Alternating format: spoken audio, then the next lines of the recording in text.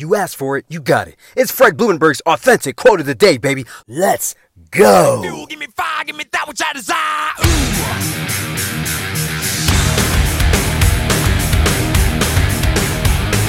What is up? Today is Sunday, October 11th, 2020, and this is my quote of the day. You can find this message on any podcast platform. Also, make sure you go to my website, therealfredlee.com. You wonder how I stay upbeat, motivated, ready to go, energetic, and on top of my game?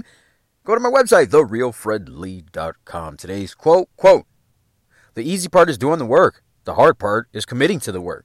Don't make things hard for yourself. Make a commitment, end quote. Commitment. You know, there's a reason why when you get married, they say, are you committed to this person through sickness and in health, through good times and in bad? Are you committed? That means you've made a promise to yourself. Most people don't understand commitment. And the thing is, social media will make you think a lot of people beasting. They ain't beasting out. They lying to you. There's a lot of fakes online. They'll show you all the smiles. Oh, I'm happy. The motherfuckers ain't as happy as they say.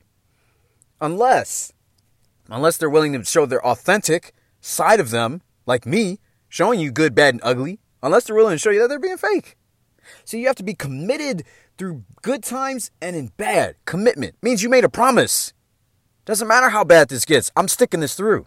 Doesn't matter how good it is. I'm sticking this through. It doesn't matter how odd things are not bouncing my way, or maybe they are bouncing my way. It doesn't matter what's going good or what's going bad. I'm sticking this through. Are you committed to what you want? Are you committed to your happiness? Only you can answer that. Stay committed. It's your boy, Fred Blumenberg. I love you. Be blessed. I will see you on the other side. Quench my thirst with gasoline. So give me fuel, give me fire, give me that which I desire.